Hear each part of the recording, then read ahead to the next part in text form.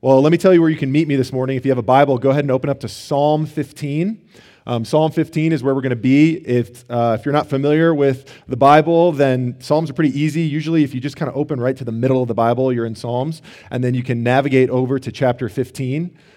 For the last few weeks, the next few weeks, you guys as a church have been going through the Psalms. I'm actually here next week as well, which is awesome. I didn't know snow cones were on the menu, so I feel like I picked the best possible week of the year to teach. So I can't wait for sugary ice next week. I think we're going to be in Psalm 43 next week if you want to be looking at that this week to prepare. But we're in Psalm 15 this morning. Let's read it together, and then we'll dive into it. O Lord, who shall sojourn in your tent? Who shall dwell on your holy hill? He who walks blamelessly and does what is right and speaks truth in his heart, who does not slander with his tongue and does no evil to his neighbor, nor takes up a reproach against his friend, in whose eyes a vile person is despised, but who honors those who fear the Lord, who swears to his own hurt and does not change, who does not put out his money at interest and does not take a bribe against the innocent. He who does these things shall never be moved. Now, the heart of Psalm 15, at the very core, is this question: who gets to live with God? Who's welcome in God's presence? What kind of person gets welcome into fellowship, into relationship with God? Who is that person? This is actually one of the major plot lines of the Bible, fellowship with God, how to be welcomed into his presence. It's one of the main themes that drives the narrative forward in Scripture. Right in the very beginning of Scripture, in Genesis, God, the Bible really opens up, the narrative opens up with God creating a man and a woman and placing them in a garden, a place where they will live in perfect fellowship with him, where his presence will be with them in full relationship, and the garden is meant to be this place of fellowship with God, where God dwells with them. But then if you know the story in Genesis 3, Adam and Eve, the man and the woman, they rebel against God. They turn against God. They choose their own way. And we actually get this saying where they hide from the presence of God. They actually turn away to move away from fellowship with God. And as a result, they're banished from the garden. They're sent east of Eden, away from God's presence. And so then if you're just reading the Bible maybe for the first time and you get to that part in the narrative, you should just be left with this question of like, what's God going to do? Like, what's next? Like, he had this plan, he had this creation, and it kind of went wrong. Like, what's next? What will he do? Will he abandon them? Will he give up on his people forever? Or will he make a way for them to be entered back into his presence, back into fellowship with him? Now, beyond Scripture, this question of fellowship with God, of who's welcomed into his presence, this is actually one of the primary questions that just humans deal with, that we have. Some of you may not agree with that. You may think that, like, it's not really true. I don't constantly kind of wake up going like, I wonder who gets to dwell in the presence of God. What is the nature of human and divine connection? Like, especially if you're not a religious person, or if you don't consider yourself a church person. Maybe you're visiting and you're not used to being a part of church communities, or you're not actively seeking fellowship with God. You're like, that's not really something I care about that much. We have a student who goes to our church, and he's 16 years old, and he's pretty openly agnostic. And we were doing a small group recently, and we were talking about the nature of God and relationship with God and fellowship with him. And he just stopped and he said, like, do you guys think that me and my high school friends sit around and talk about this stuff all the time? Because we don't. And I was like, no, I know you don't. You're 16. I remember being 16. I didn't sit around and talk about the nature of fellowship in the presence of God. That wasn't the main topic of conversation among 16-year-old boys.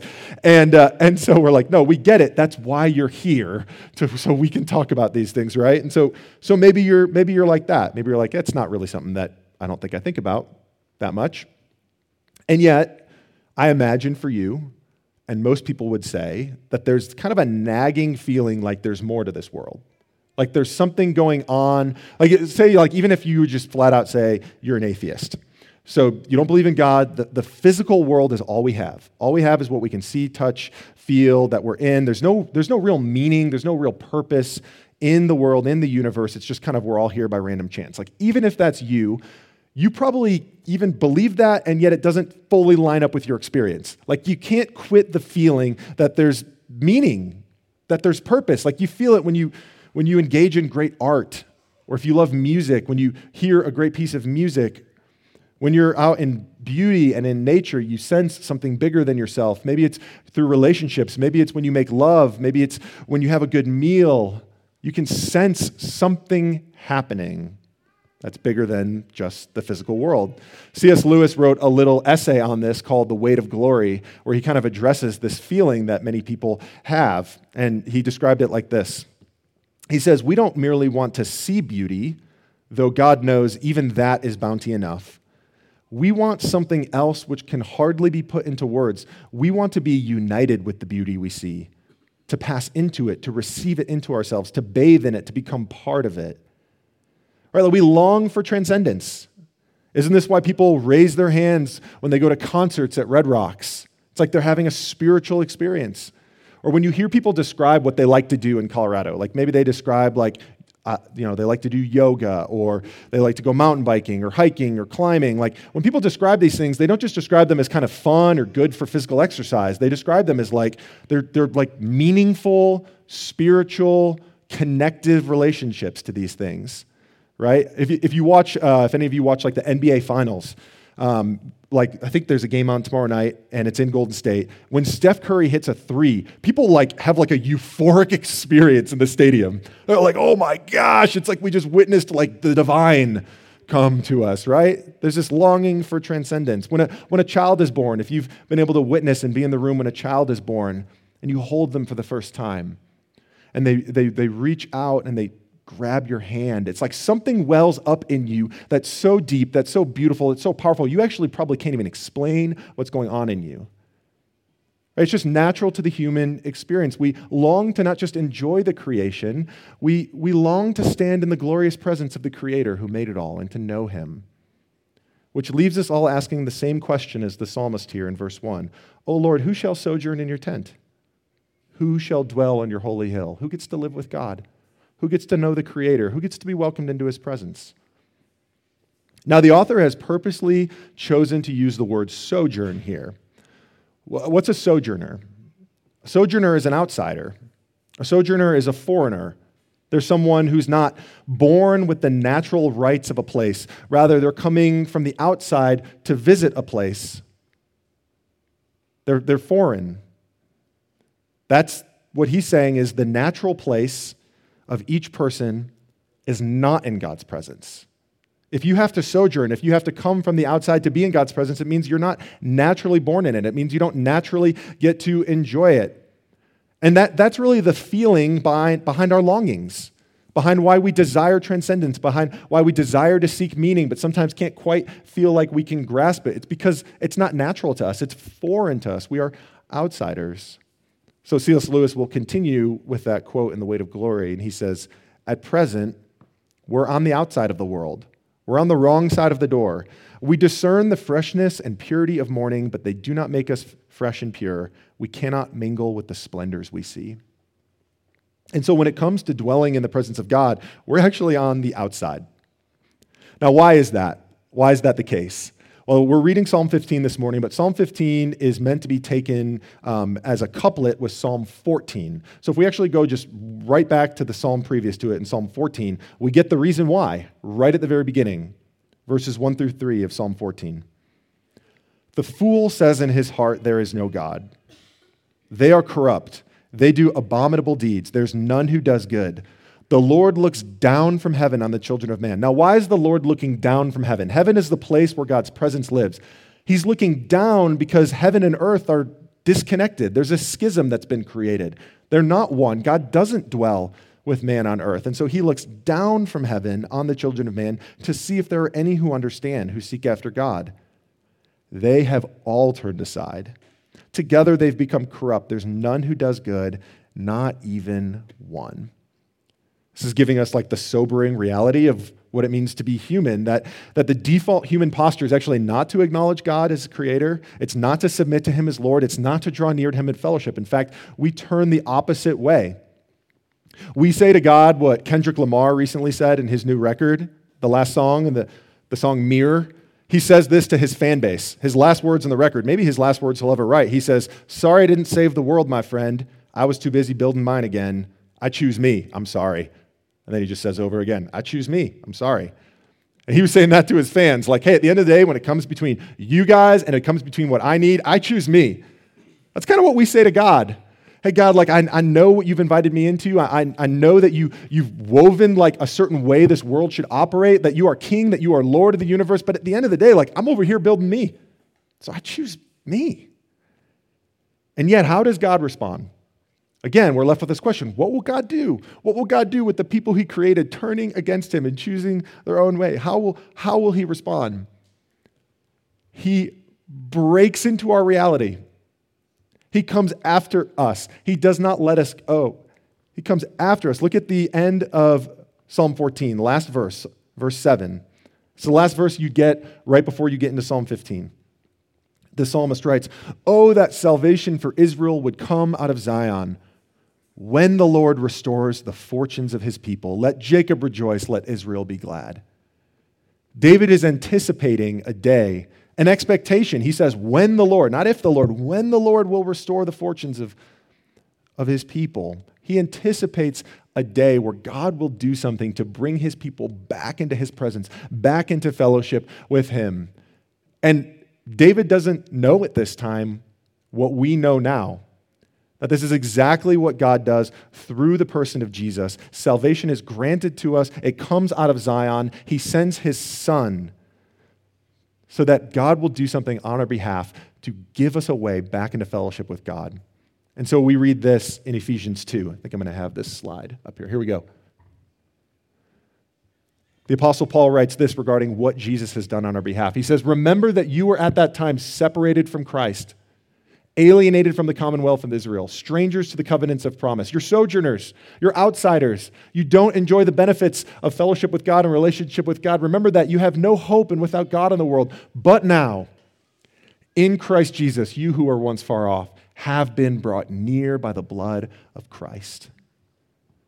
This is the good news of Jesus. It's not that we realized our wrong, cleaned ourselves up, we kind of figured it out, like we weren't really living the way we were supposed to, so we put it all together, presented ourselves as holy and clean, presentable to God, and he accepted us. In fact, I talk to people all the time, that's kind of their view of Christianity. They're like, maybe sometimes they'll say, like, I realize I need more religion in my life, or I kind of need to get back into church, but there's just some things right now that aren't going so well. You know, I've kind of got to figure out this marriage that's falling apart, or I've got this broken relationship with my kids, or, you know, I've really got some bad habits and some habitual sin in my life I can't kick, and I got to focus on those things, and I'll get those things in order, and maybe then I'll come back to church, and I'll come back to following God. And sometimes that's the view that people have. No, this is the opposite. Christ came to us in our sin, in our weakness, in our separation from God. At the right time, while we were still sinners, Christ died for us, not waiting for us to become perfect followers, but coming to us in our sin. That's the basis. That's the way. That's the foundation by which sojourners, we, enter God's presence. God initiates with us. So then Psalm 15 picks up and it asks the question, for those of us who've been welcomed back into the presence of God, that God has made a way for us to worship him, not on our own merits, but on the basis of what he has done, how then do we approach God in worship? What does he expect? What does he ask of his people who have come to dwell in his presence, who have come to worship him? What are the marks of a true worshiper? And here's the overarching theme. And it might surprise you. Like, you might have an idea of, like, what's the posture of worship God would expect of us? You might have some ideas of what that looks like. So this might surprise you, because the overarching theme of Psalm 15 is it has everything to do with how we relate to other people in our social lives. The big idea of Psalm 15 is that how we live with others, how we flesh out our horizontal relationships, is actually integral to our relationship with God. So we get that question in verse 1. Who, O Lord, who shall sojourn in your tent? Who shall dwell in your holy hill? Here's the answer. Verse 2. He who walks blamelessly and does what is right and speaks truth in his heart. That's a true worshiper, someone who walks blamelessly and does what is right. Now, we got to be careful here, because when you read it, it sort of feels like it translates to those who have good morals and are a good Christian. Like, this was actually something, when I was in high school, I did not have, like, hardly any at all Christian friends. There weren't very many Christians in the town I grew up in, on the north side of Chicago, and very few friends of mine that I went to school with were church people or anything like that. And so sometimes like people would say they'd describe me and they'd say like, Michael, he's a good Christian. He's a good Christian. What do they mean by that? I mean, he doesn't drink, he doesn't do drugs, he doesn't sleep around, he tries not to cuss that much. Like he's a good Christian. This is kind of how they describe it. And sometimes you kind of read this, he who walks blamelessly and does what is right, you think like, it's just a good, upstanding, moral person, a religious person. But the phrase here, does what is right, literally translates to does righteousness. Righteousness in the Old Testament is synonymous and oftentimes used interchangeably with the word justice. It means living justly. And living justly is doing righteousness, is doing what's right on behalf of another person who's been wronged, who's vulnerable, who's hurting. That's what does righteousness or does what is right means here. Now, this is woven into the history of the people of God. This is actually one of the main defining characteristics of how God created his people to be. And so when we first read about back in Genesis, how God has called his people to be, this is in Genesis 18:19. This is what he says on behalf of Abram, the founder of the Jewish faith. He says, "For I have chosen him." Again, God comes to us. He initiates with us. "I've chosen him." How? Why? "That he may command his children and his household after him to keep the way of the Lord by doing righteousness and justice, so that the Lord may bring to Abraham what he has promised him." This is what God called Israel to be. He took all of the nations of the earth, and he called one nation, one family out of those nations, and he called them to live in a way that would reflect God's goodness, that his love, his justice, and his righteousness in the world. And so because they were called to be this way, the quality of their worship, the quality of the way that they approach God was judged by their just treatment of others. So we'll actually see this where Israel's track record and their history of doing this is pretty poor. In fact, it's like this very same chapter that Abram traffics his wife to save his own butt. So it's like bad start. And then God will send the prophets. And the prophets, over and over again, the critique that they bring to the people of Israel, to the people of God, is that they violate the commandments of God as they relate to justice and righteousness. That oftentimes they're pretty good when it comes to following the religious ordinances. They keep the festivals, they keep the dietary laws, they keep the temple, in a way that it should be ceremonially. And they do all these things so they kind of outwardly look like they have a posture of worship, but inside they're just rotten when it comes to their social relationships. They just completely ignore them. And so right at the beginning of Isaiah, one of the most famous prophets, we get this pretty scathing review and critique of the people of Israel. God says, "What to me is the multitude of your sacrifices, says the Lord. I've had enough of burnt offerings of rams and the fat of well-fed beasts. I do not delight in the blood of bulls or of lambs or of goats. When you come to appear before me, who has required of you this trampling of my courts? Bring no more vain offerings. Incense is an abomination to me. New moon and Sabbath, the calling of convocations. I cannot endure iniquity and solemn assembly. Your new moons and your appointed feasts, my soul hates." It's pretty tough review. This is like a bad Yelp review, right? "They've become a burden to me. I'm weary of bearing them. When you spread out your hands, I'll hide my eyes from you. Even though you make many prayers, I will not listen. Your hands are full of blood. Wash yourselves, make yourselves clean." Here's the key. "Remove the evil of your deeds from before my eyes. Cease to do evil. Learn to do good. Seek justice. Correct oppression. Bring justice to the fatherless. Plead the widow's cause." It's like their prayers, their sacrifices, the work that they put in the temple. He's saying hey, I don't want any of those things if you're going to neglect what really matters to me. How you take care of those who are hurting, who are vulnerable, who are in need in your community. And so he rejects their worship because underneath it is just unjust living. Now, this is actually the main critique that Jesus will bring to the religion of his day as well. And so we can read about many places in the Gospels that recount the life and the teaching of Jesus where he goes to critique the religious leaders of his day, and he essentially brings this same critique. And so just one place is in Matthew 23, and really the whole chapter of Matthew 23 outlines a lot of the critique that Jesus had of the religious leaders. But I'll just point out one verse to you. This is in Matthew 23:23, very similar to Isaiah. He says, "Woe to you, scribes and Pharisees, hypocrites! You tithe mint and dill and cumin and have neglected the weightier matters of the law, justice and mercy and faithfulness. These you ought to have done without neglecting the others." O Lord, who shall sojourn in your tent? Who shall dwell on your holy hill? He who walks blamelessly, does what is right, and speaks truth in his heart. Now that little phrase there, speaks truth in his heart, that's important. Justice is more than lip service. To speak truth in your heart is different than to speak truth with just your mouth. You can say something with your mouth and it cannot be true in your heart. It cannot be actually true who you are and what you're about. And so justice is more than just like a social media post. It's more than just a political opinion. It's more than a bumper sticker or a sign in your front yard.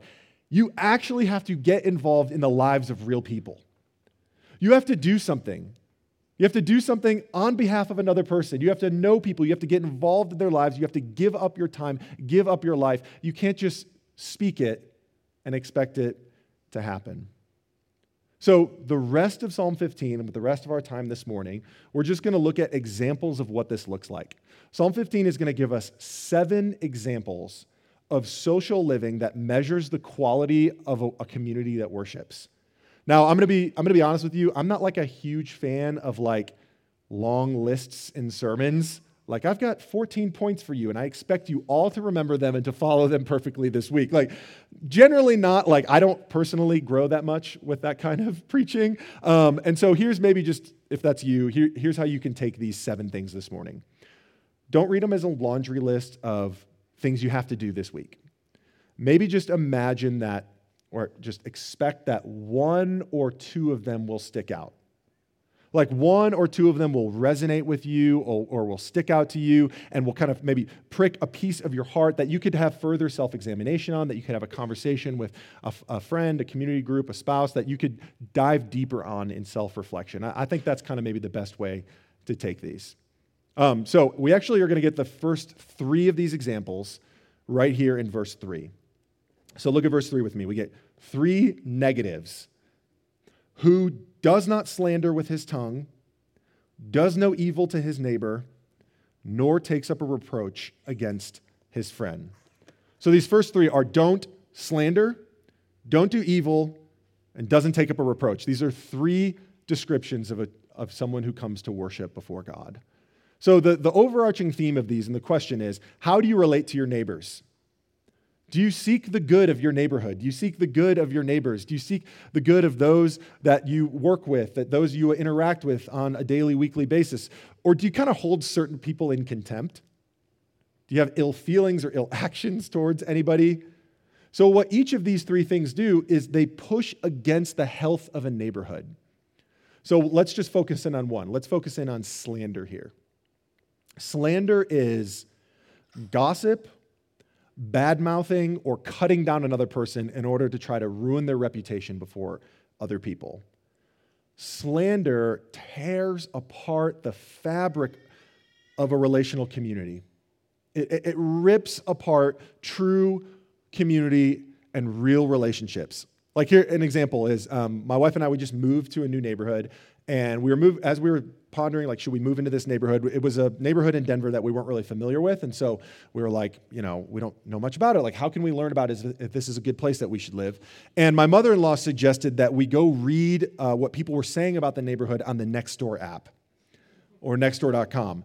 And I was like, if all we ever knew about a neighborhood was what people wrote on Nextdoor, nobody would ever want to live there. It's like judge, complain, judge. It's like that person's yard, that person's weeds, that person's dog, that person's trash cans, that person's fire pit smoking at night. It's like the worst description of a neighborhood you could possibly get. Right? Like that's the effect of slander. It does not uphold, it does not prop up, it does not make your neighborhood seem like a place people want to live. Now, slander has actually become one of the most common ways in our public life in this day and age that people communicate to one another. It's one of the most common ways of relating to each other in the public sphere. Obviously, this happens mostly online and in social media. Our political discourse is a huge part of this. In fact, many people would say slander is a form of justice. It's a way to bring justice. You can knock down somebody. You can ruin their name. You can cancel them. That's a way to bring justice. And really what it is it's slander. In fact, it's become so common in our culture, you can actually see it slipping into the church. You can see Christians, this temptation for even Christians to learn from the culture that this is how we should speak of one another in public and in private.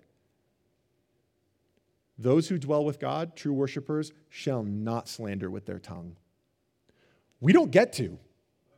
We don't get to talk about each other like this in our communities, in the churches here in our city, in the church across our country and in the globe. We don't get to use slander as a way of speaking because that's not the quality of our worship. In fact, it poisons our communities and it poisons our worship.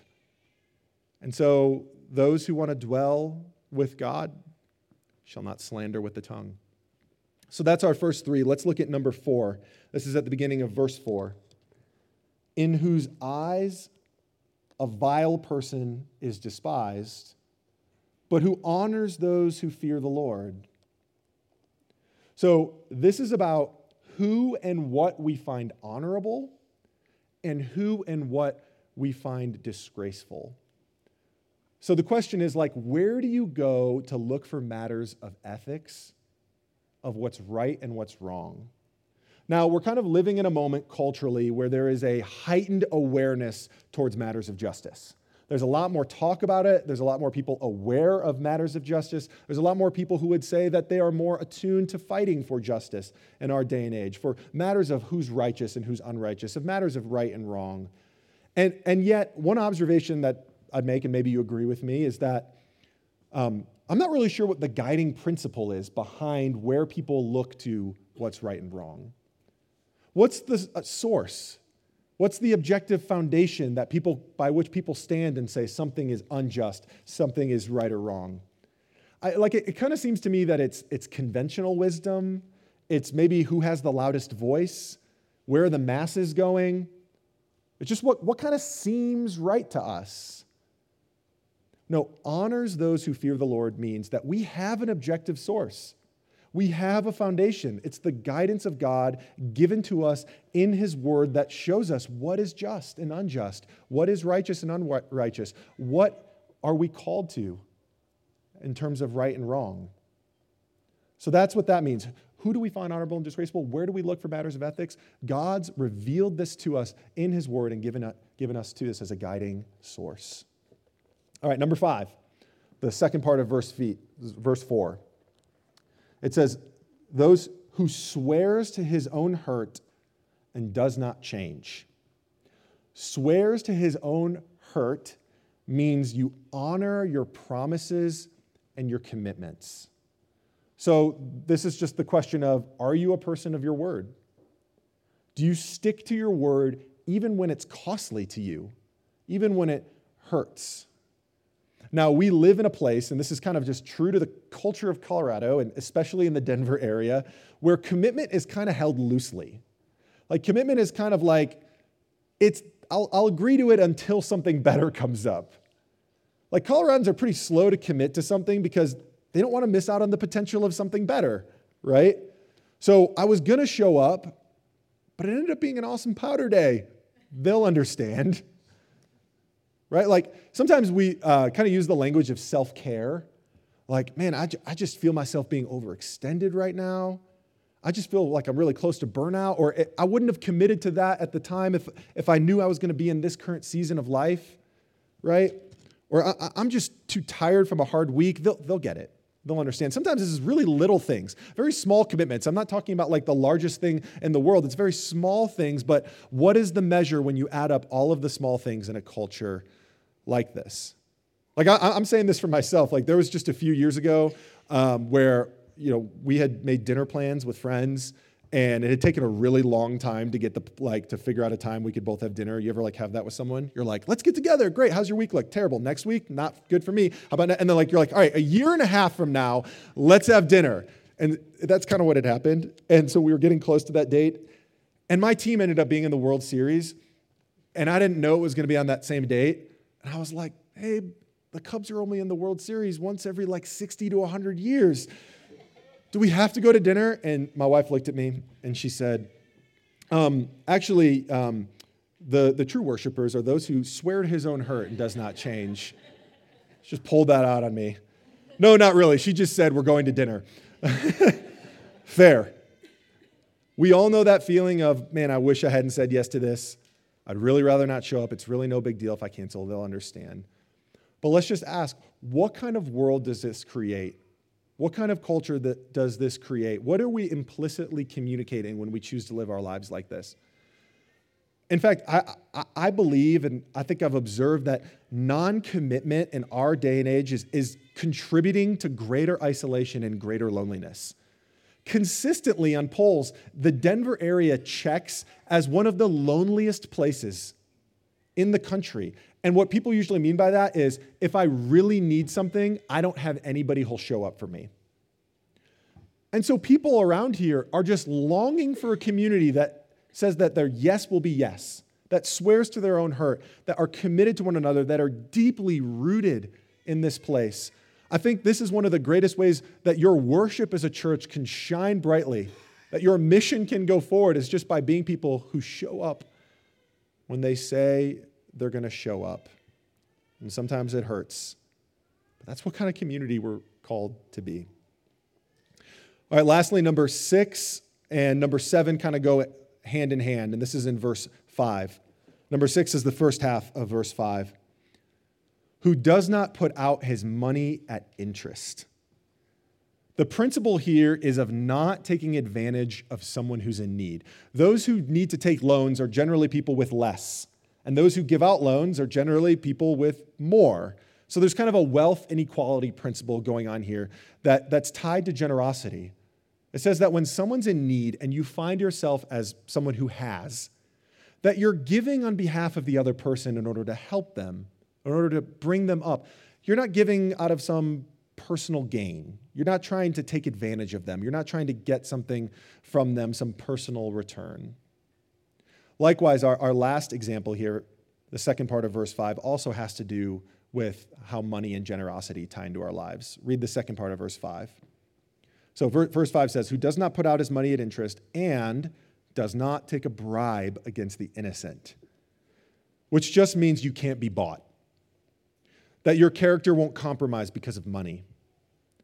Now, if we worship God, if we believe that we've been welcomed into the glorious presence of our Creator, that He's met all of our longings in the person of Jesus, then our worship and our integrity are far more valuable than any monetary gain, than any material possession that we could possibly have. That stuff, we've got to hold that stuff up as far more valuable, far more worthy and worthwhile in our lives than just money.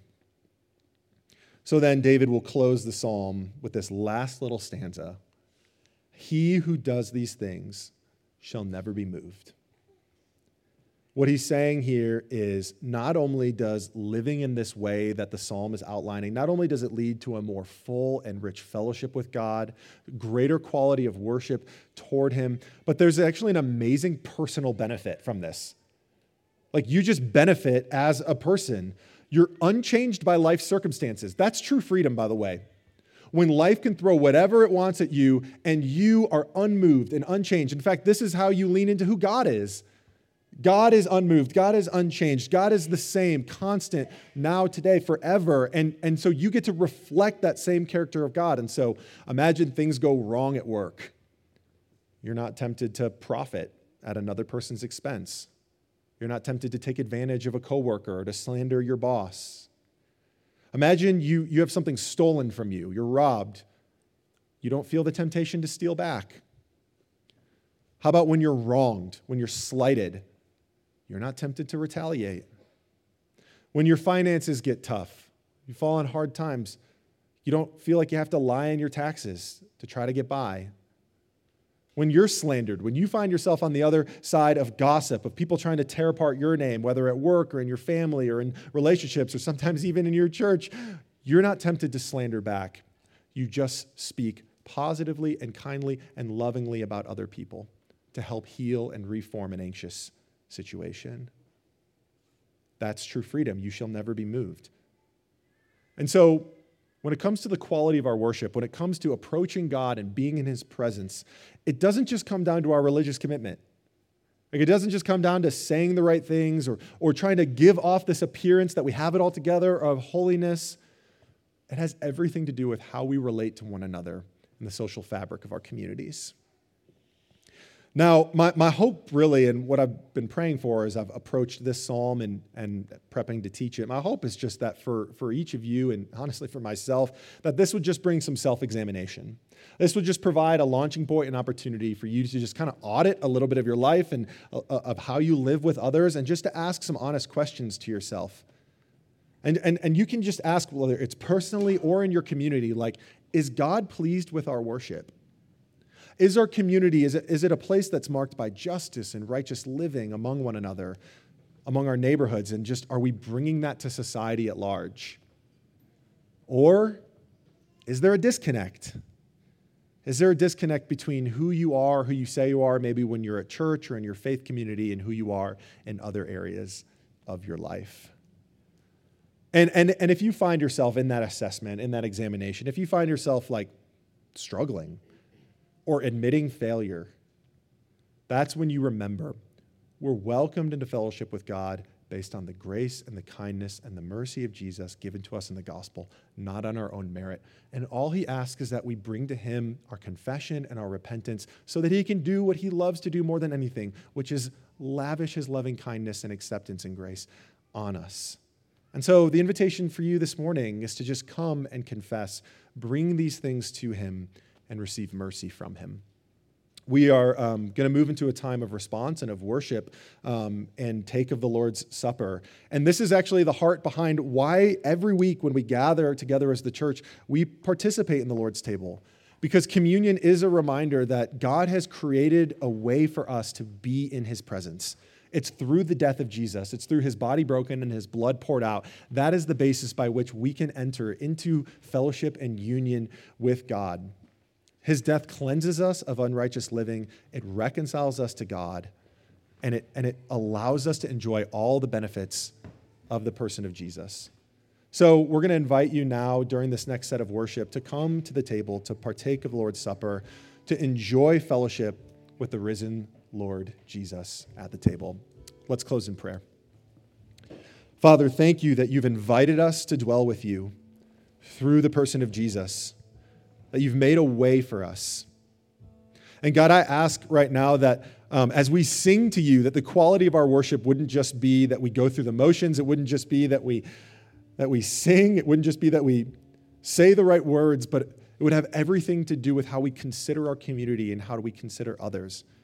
And so, God, I just ask, make us a just people. Make us a holy and a righteous people.